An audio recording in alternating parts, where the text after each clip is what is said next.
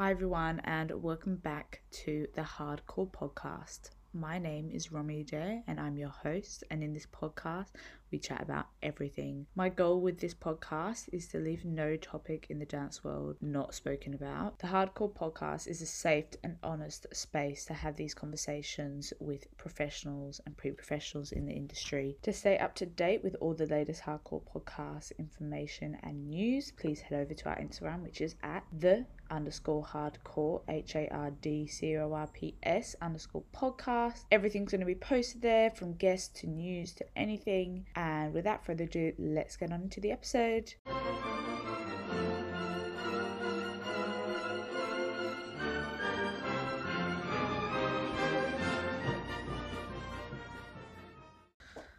Hi everyone and welcome back to the podcast. In this week's episode, I'm joined with Jamiel Devernay, Laurence. Hi, Jamiel. Hello. How are you? Fantastic. Good. Tired. Tired. I bet you're tired. Yeah, a different kind of tired. Good tired. Good tired, but also like brain tired as we move from one show to the next. It's nice to have a constant stream of shows. Yeah, it's good. Yeah, it's exciting. Okay, let's start with a quick fire round. Starting off with, where are you currently?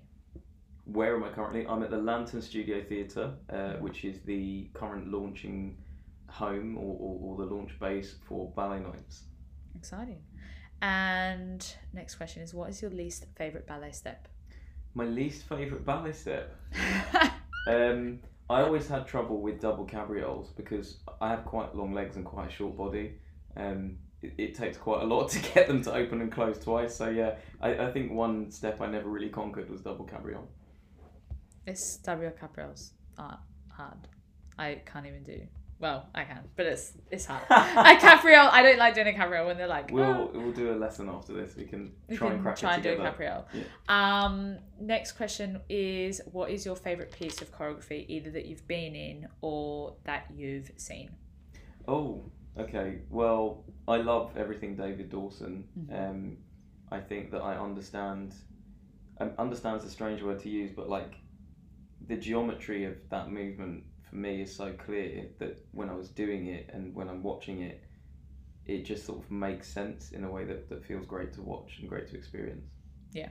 I saw my first David Dawson piece last week. Oh, really? Okay. Yeah, well, I mean, a big part of my history was actually David giving me one of his works for the original Ballet Nights concept. Mm-hmm. Like, I wouldn't be sitting here now if it wasn't for that. So his work is transformational on stage and transformational off stage, and yeah, that's why for me that's kind of my favourite choreography, really. Yeah.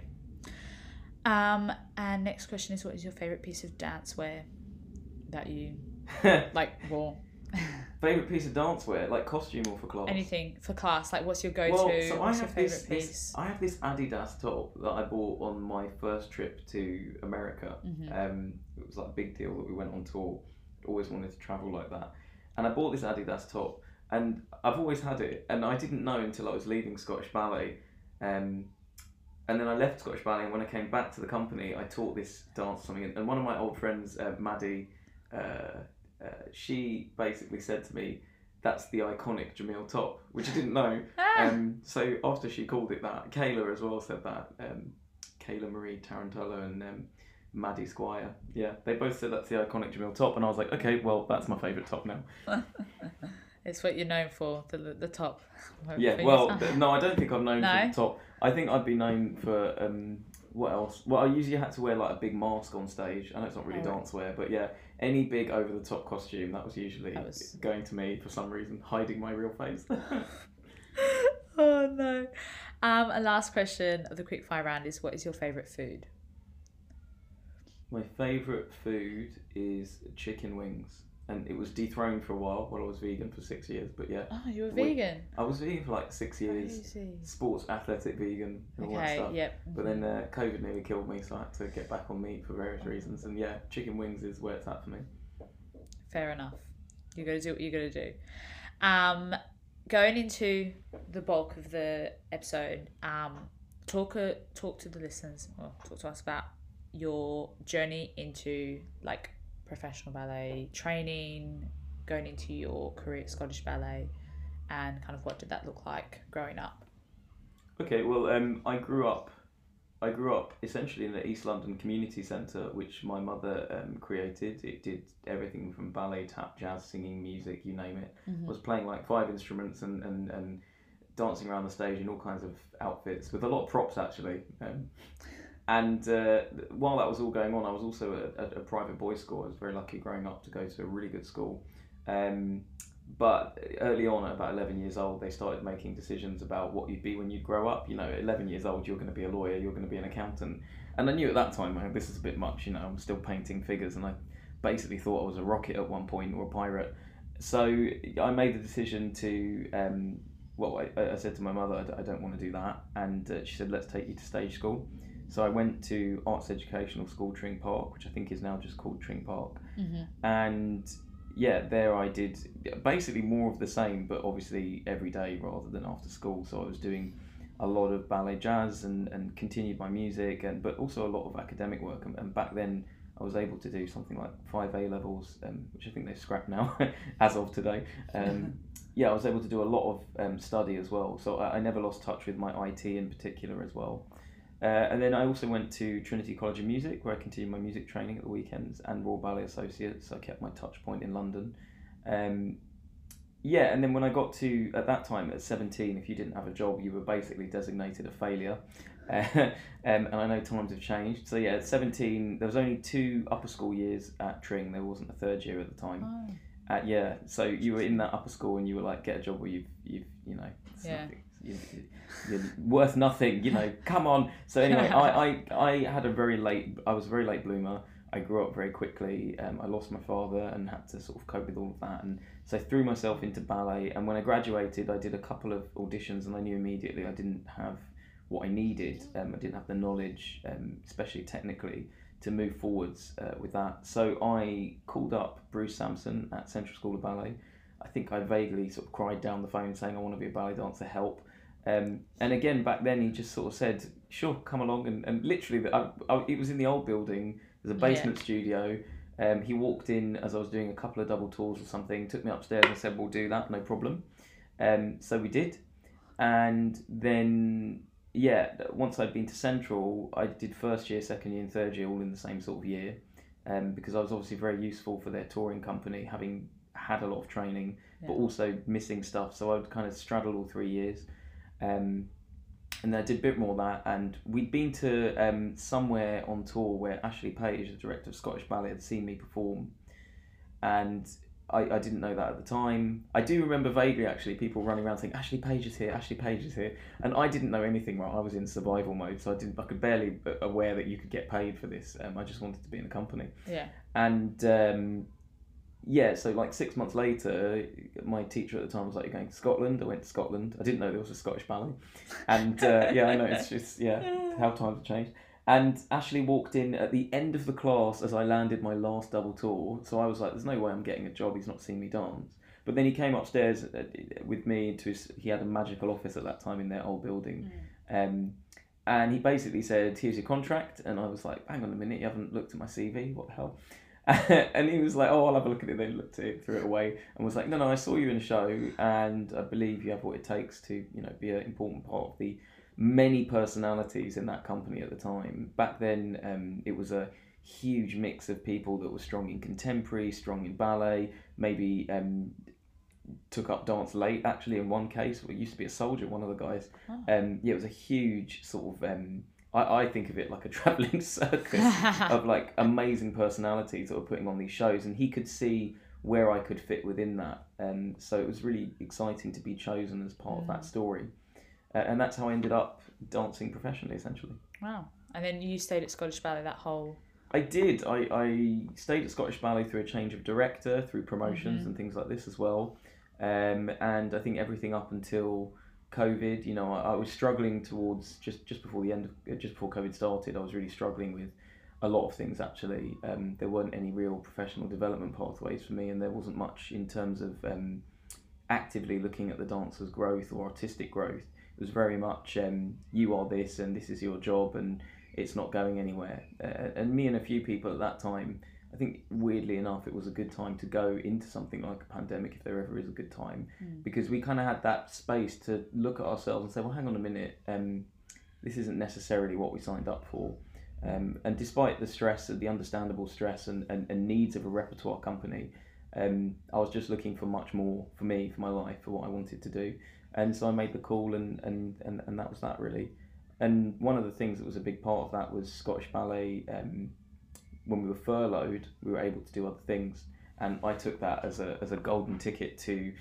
I kicked off with Fun Freelance Dance and did the stuff with the freelancers. I filmed my first music videos. I filmed all over the UK. I was driving all over the UK safely and with masks and all that, but picking up work all over the place because I'd made a wise decision to get involved in capturing dance, but way before on mobile.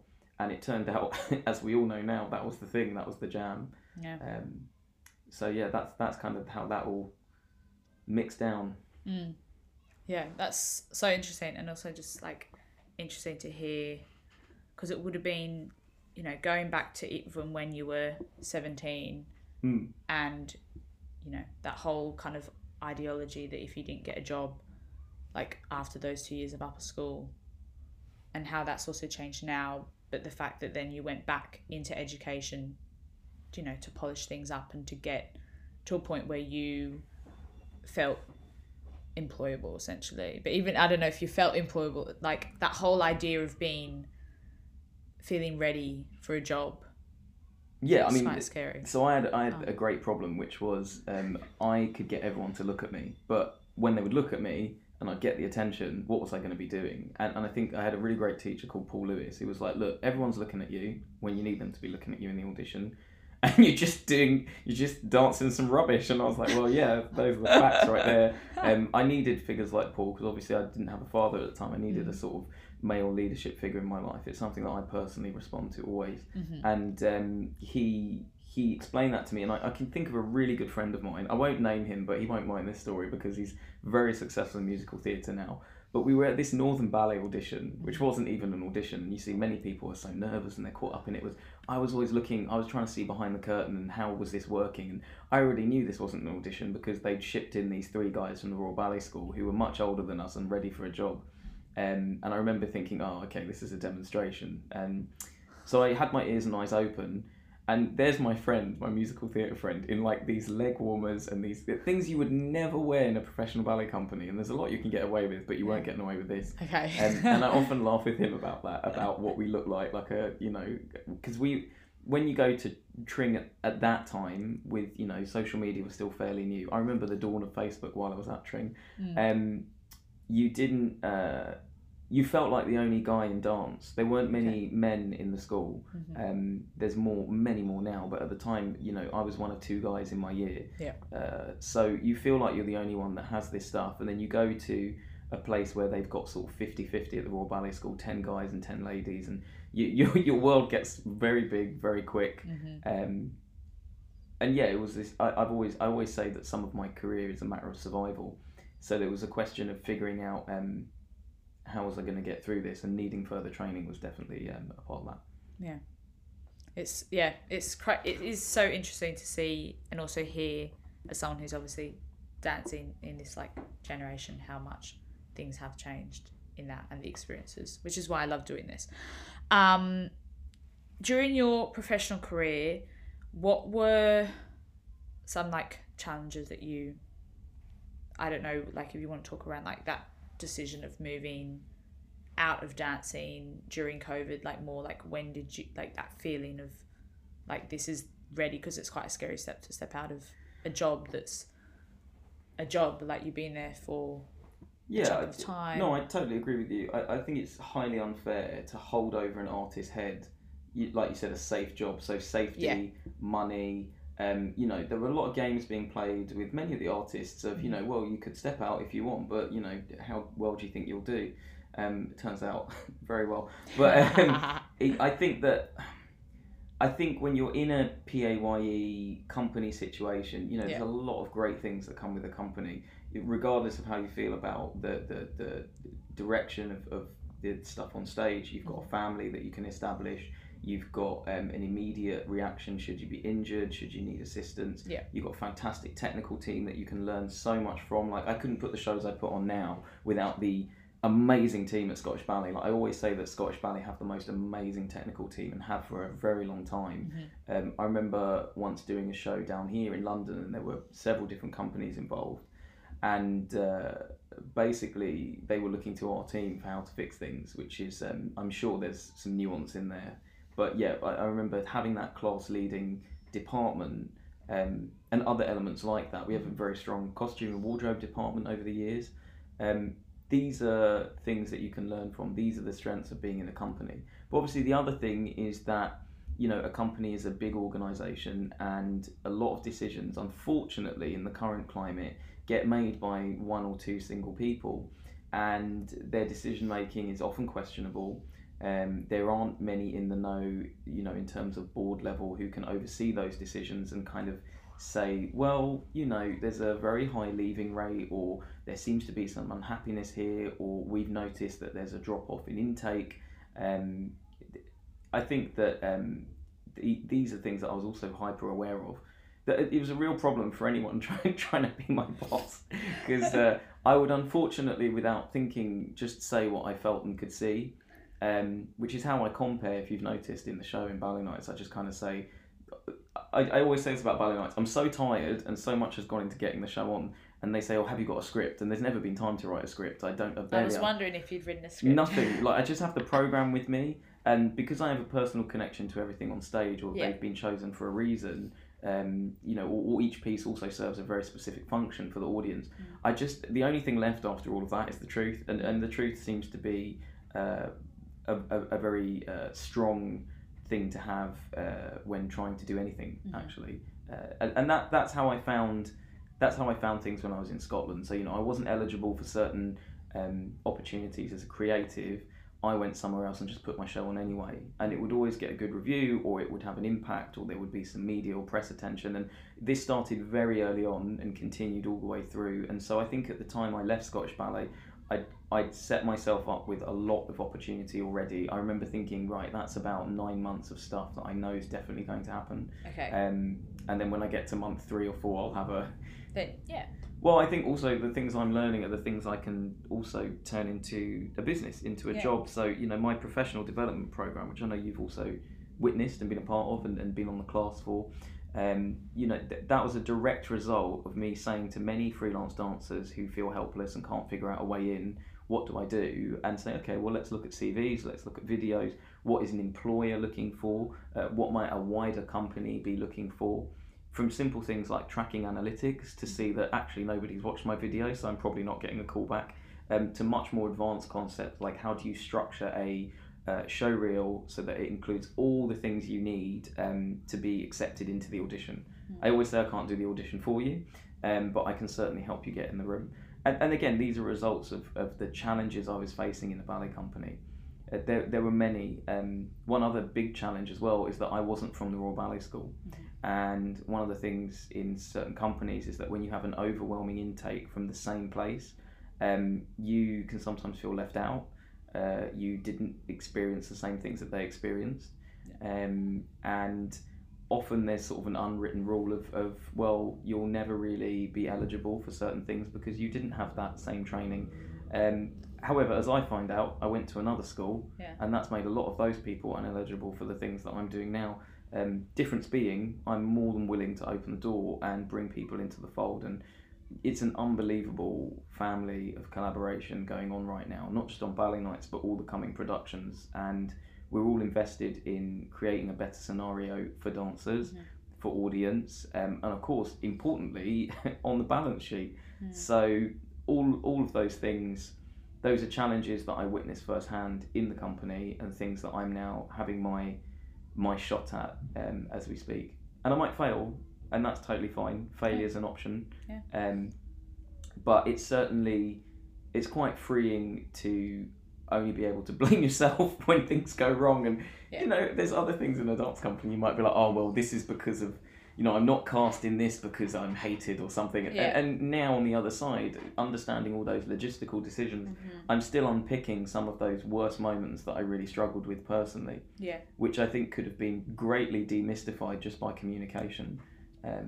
When I had a dance company last year, those dancers were given a weekly meeting with me every week, 5 minutes if I could spare it for each person, to make sure that each person, their journey is being, they're not on that road alone. They've got someone with them and can make, I think, better decisions and sleep better at night, quite frankly, because we all agree about what's going on. At Ballet Nights, everyone agrees that we're having a good time. That's the end of important. it. Yeah. It's so important. I mean, like, I feel like miscommunication in a, like, ballet company setting is unfortunately very common. Like, that feeling of being, like, almost feeling of being silenced, that you can't, like, speak up about stuff, especially in that, like, first year. And, like, I've spoken to so many young dancers who, especially in the early years of their career, not feeling like they can, like, either feeling ignored or, like, they can't speak up about being injured or, like, all this sort of stuff. And I think going into an environment where, like you're saying, like, you're in control because you're running the whole, like, the thing. It's nice to be in that position after everything. Yeah, there's some really exciting directors I'm talking to at the moment who understand the concept of professional development and personal development, and they're putting things into contracts now or discussing things with their dancers that are called literally artistic development or personal professional development. It would be, you'd have to be wearing a blindfold not to see the number of dancers in their early 30s who have called it a day at dance companies. Yeah. And when I was in a dance company in the most important years, which was at the beginning, I had highly experienced, highly qualified dancers who had been on stages all around the world teaching me how to navigate the stage professionally. And when I now come into contact with young dancers at the same age I first got a job, many of whom haven't even graduated anymore, there's a huge knowledge gap where things haven't been passed on.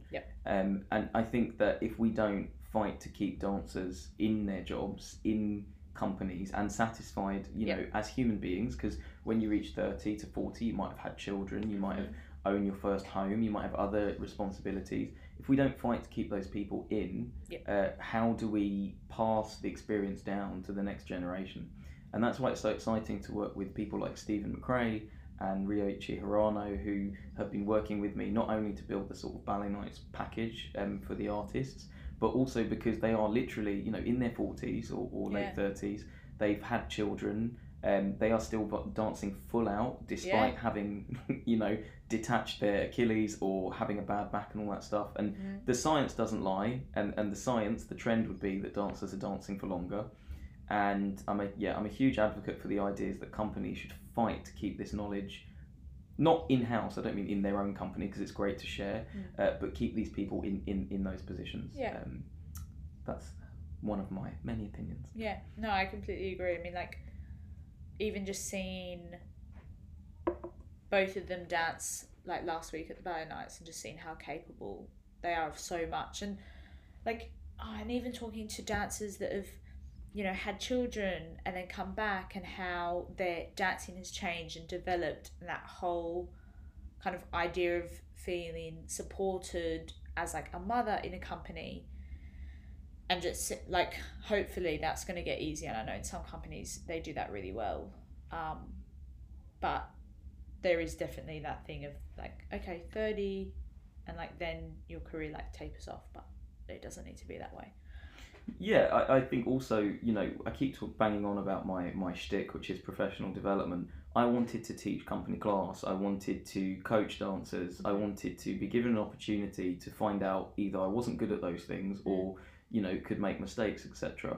And the thing is, you've done my class, and I'm not trying to pitch myself here as a class teacher, because I'm able to teach less and less. But over the last year to 2 years, I was teaching a company every day. And you've been in my class personally in my professional development programs.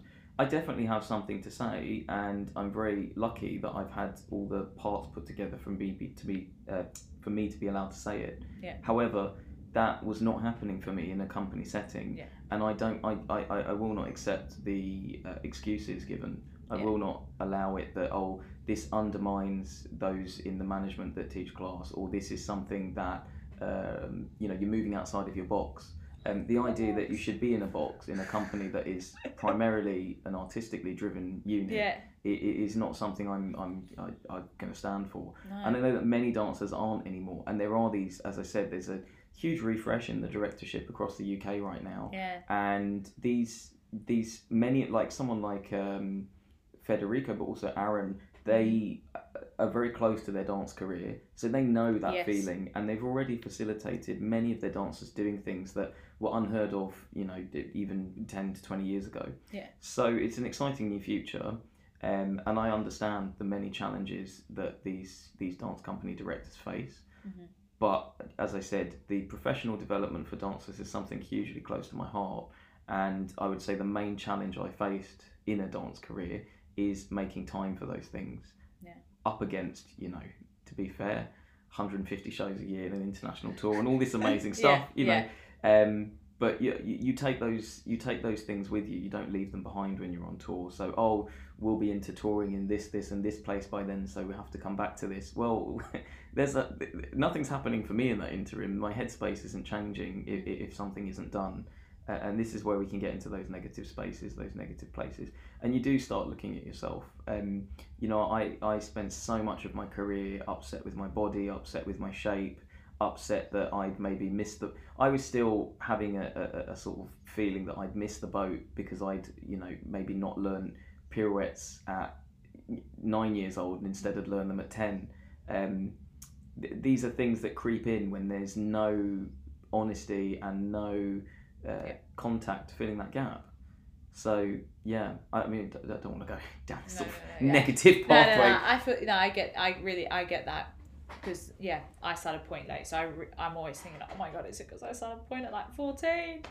It's I think anyone who's kind of gone into things that time a bit later, or even just like anything that's like not what is like the status quo of going like doing junior associates from the age of 11, or like, you know what I mean? Well, I had to go from you don't have those feet for myself to, well, I have these feet, or you don't have, there were some negative things about my body that were often brought up. Mm-hmm. You don't have something that it doesn't, regardless of what it is, you don't have this. Yeah. And I realised almost instantly, as soon as I could get out there in front of other people, what I did have. And the thing is, to do what I'm trying to do, you wouldn't be able to have a full-time dance career alongside it. And my hope is that the next generation, if I can build for them the career that I wish I could have had, free from those kind of worries. I think that, there's a lot of, if you could go back, what could you do? Well, I wouldn't have done anything differently, but I certainly would have loved a much more positive approach and just more knowledge around what was going on and why. You can't expect dancers to understand, especially if they're fresh out of dance college, to understand the highest end business chat in the boardroom that's happened about a programming decision. You can't expect them to have read the notes or to know automatically, and just to see that result in a change on the schedule with no explanation. This is where things are kind of going wrong. So, No, I completely agree. I think that moves really well into talking about Ballet Nights, which is what you're doing now, but I know it's not right. Like, it's also been going on for like a couple of years. You've been building.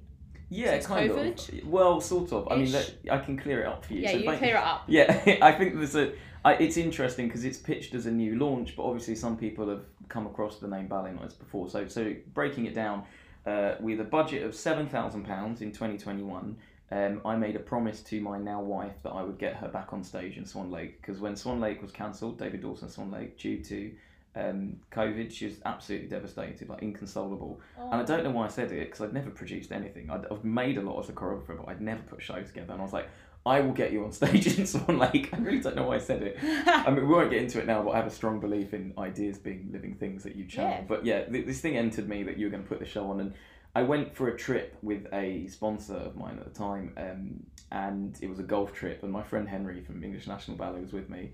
and we'd had an amazing day. We won't talk about the details. And at the end, we were sitting in these two massive sofas, and he said to me, "What kind of show would you put on if you could put one on?" And I started to describe it.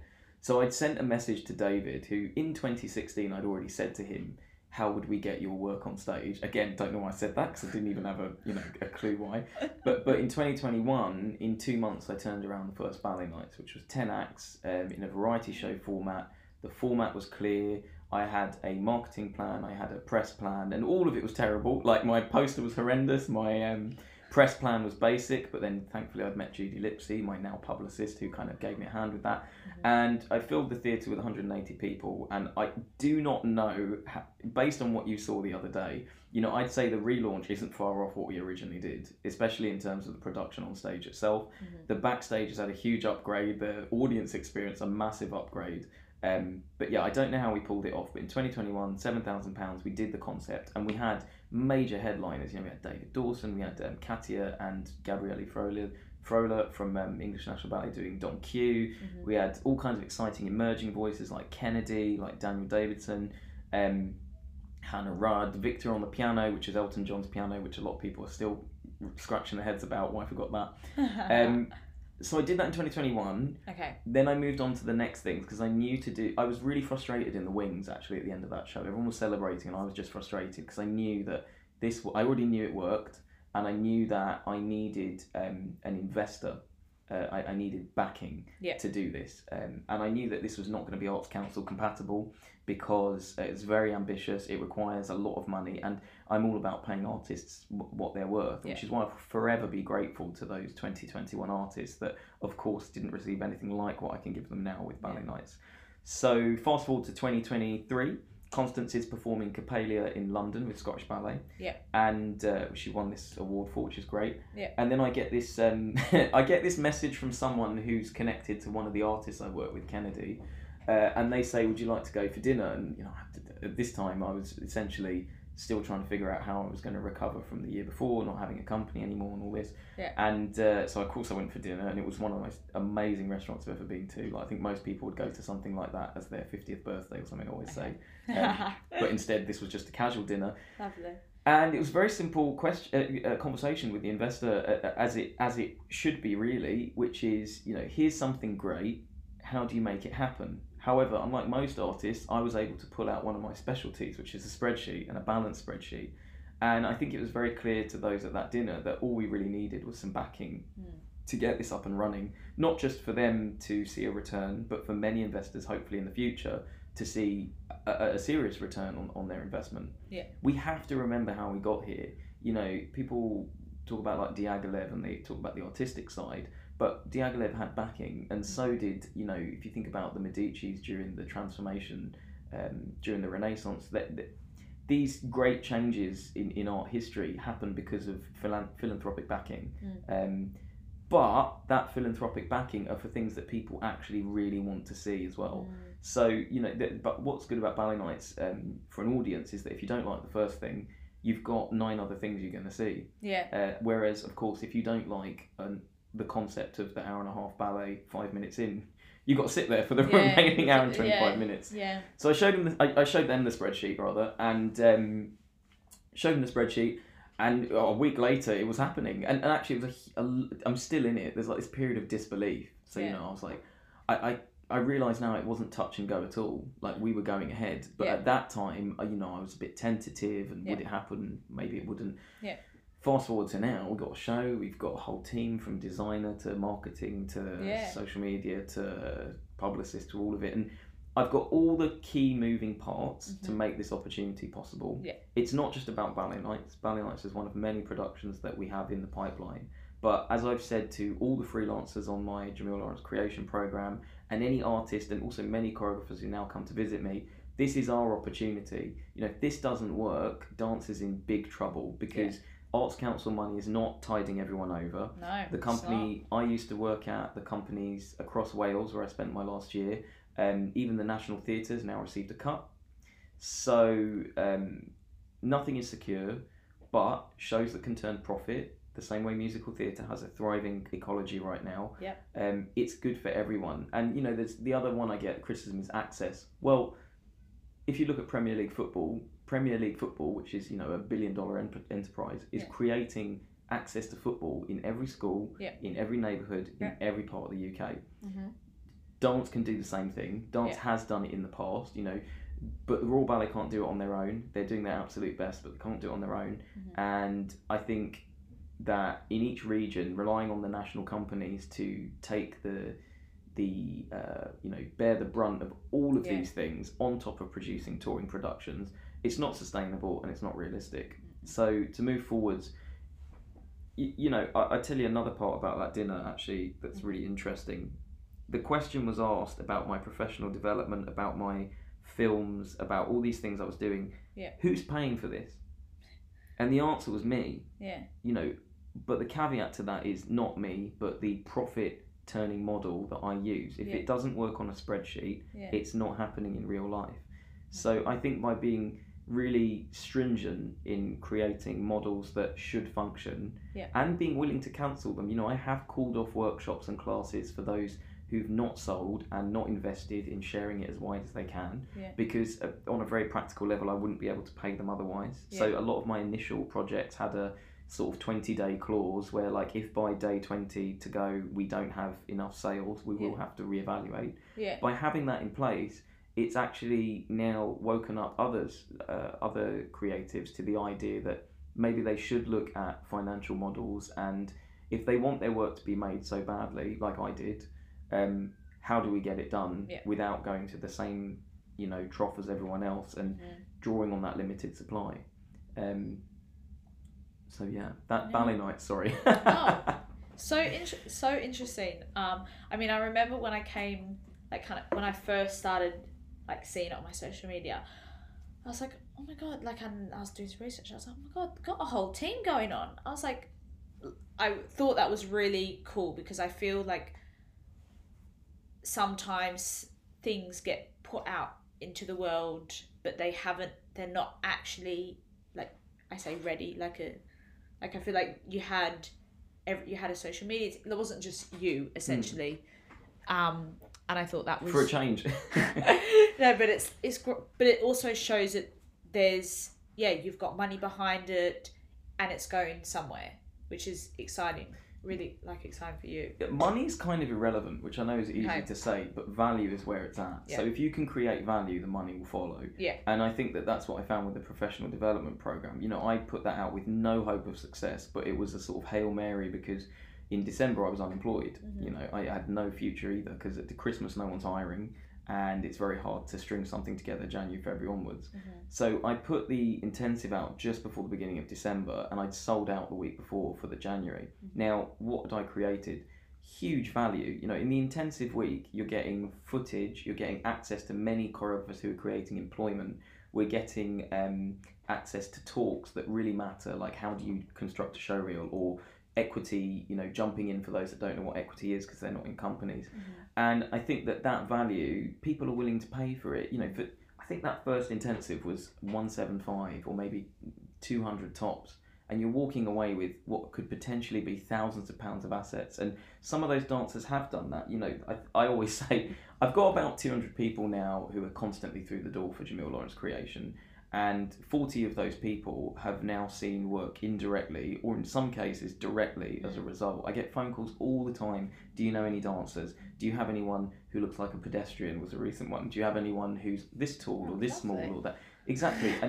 And that value is returned to the people that matters most, which are the people who come through these doors or come to work with me on projects. So there's never been a moment of, you know, I'm doing this to kind of further my own agenda. You don't, you know, this isn't the Jamiel Laurence Nights, it's the Ballet Nights. And one of the things that I had to come to terms with, which was a hard one, because as a performer you have a natural reaction, which is that there will have to be other hosts. For me to have Ballet Nights on in Japan, in Singapore, in New York and Dubai all at the same time, you can't do it. I can't be the only host. So now there's a new opportunity for people who have danced or know about dance to come on stage and present work, which is something that's not happening very often anywhere, but is something I would like to really establish as a new genre, a new mode for ex-dancers to explore. Because no one can tell you better what it's like in those situations than the people that have been through it themselves. Completely agree. well, you kind of touched on it just there, but what's the goal for Ballet Nights? I mean, I don't know if there's like an end goal or it's like you're progressing like by the end of this time, like by the end of the year. Sure. Well, we have the autumn season, so we Yeah. have 3 programs, 6 shows, and I said on stage the other night I've run out of suits because I never had to do more than one back to back. We would like to have a spring season, and that's something that's in talks right now. Yeah. We have a director of international development, Okay. Ross, who's come on board, who works with my head of marketing, James, and they are exploring the international appetite for this, which is very high, I should add. I can imagine. Yeah. I think this is a less unusual thing, not the show format, but the idea of having a good time at a theatre, you know, meeting the artists afterwards. I draw all my ideas from Formula One, from Premier League football, from music gigs, you know, these things that people are willing to depart with. I think I saw £875 for a ticket to Madonna the other day. Now, suddenly that makes a £65 to £120 ticket price look quite small. Value is where it's at. People will pay what they're willing to pay for an experience they really want to have. And I know for a fact that this is one of the best experiences. You've had it yourself. To have in dance, you know, a celebration of the artists. You get to meet the artists afterwards. You get to see them right up close. Our programs don't look like programs that you usually get at, you know, our program is probably closer to a car show or a yacht showroom than it is to what are those things? Well, they're very aspirational. So making ballet something that's aspirational. I don't just want people to want to come to the show. I would like artists to really want to be in the show. You know, I want the Ballet Nights t-shirt. I want the Ballet Nights backstage pass. Why? Because it's cool and because it's fun. It's fresh, and the most important thing as well is that we are a complementary platform to those main stage experiences, and this has been I'd say by 90% of all the companies across the UK understand this concept. You can see a small section of a work and you might really connect with that work. The natural next step is to go and see the full version. Absolutely. I had a really healthy conversation with one of the international, I think potentially biggest company in the world internationally. At least they've got the most money, and why would they be talking to me? Well, it's because when they're in the UK doing Sadler's Wells, they could also field their hungry young choreographers on stage here. And I can say, if you'd like to see more, there's Sadler's Wells, which is now pretty easy to get to thanks to the Elizabeth line and the Jubilee line, so there you go. But that's, I mean, it's a absolutely natural connection. You're in an environment where you can see excerpts of a bigger ballet or work from a particular choreographer that's then doing work at their home company, or like you said, you have hungry choreographers that want to put on work and put on stage, but maybe they're not able to do that in their home company. Also, we are a production company. I've got a lot of choreographers who now have someone to talk to about their ideas, but one of the things where we always get stuck is I give my 3 commissioning questions, and one of those questions is what is the audience invite? And you know, there is an argument for art in a vacuum, but it's not an argument that I'm going to be having with anyone in this current environment. The idea that we should all make something, and if everyone hates it, that's fine because it's art. Great, but dance is on its knees. You know, we are not selling out stadiums, and until we are selling out stadiums the same way Andre Rieu is, or the same way that Michael McIntyre can, I haven't really got much time for that argument. So choreographers are now going to face this challenge from me, which is what are you trying to say and what is the audience invite? I think that's opened the door for many choreographers who now visit me on a weekly basis, daily basis almost, and we really hash it out. So if anyone's listening to this and they are a choreographer and they've got an idea, if it works on paper, if there's a spreadsheet you want to show me, I will listen. There's no one I'm not letting in here. There's a strange thing right now where it's almost impenetrable to get programmed in a dance company. You know, this idea that there's a waiting list for 5 years. If you're programming 5 years ahead to Really? Of course. I mean, all the major companies need to present a plan. Okay, but 5 years. If you're programming 5 years ahead and a COVID hits, this is the result. So I think there's a little bit of give and take here that needs to happen with that side. I'm keeping us versatile and agile because I want to be responsive. You know, if something's a massive hit at Sadler's Wells, I want the after party here. And by after party, of course, I mean a show. And then maybe followed by an after party. You know, that's another concept that many choreographers don't understand. You know, why can't I get in at that company? Well, they're programmed for the next 5 to 10 years. crazy, but at the same time, Yes. they face a different challenge, which is they've got to justify that to their board, to the Arts Council. I totally get it, but as I said, COVID comes along, all that kind of goes out the window, doesn't it, really? So I think that the secret sauce in Ballet Nights, you know, there's incredible artist performances on stage, but they are housed within a format, within an idea. And the great thing about that format is that should the worst happen, like we had with George getting injured for the first show, for example, and he couldn't do the show, someone like Joe can step in. But even if Joseph Taylor couldn't step in, for George Lang that was, we could always say to Gavin, do you have another work? And if Gavin doesn't have another work, could we look at another emerging choreographer? These are how we can start to reposition. To do that repositioning, things need to exist. For things to exist, we need to be commissioning them. It's a sort of circular. Yeah. Of course. Yeah. No, completely. It makes sense. It's exciting. And I guess, like, to the listeners listening, where can they find more information if they want? Balletnights.com for everything Ballet Nights, or balletnights.com/tickets. I think that for your listeners, there'll be this question, and this question is making itself known in reviews and other places, which is, what is Ballet Nights? Yeah. And Ballet Nights is a storied evening of, you know, world-class movement.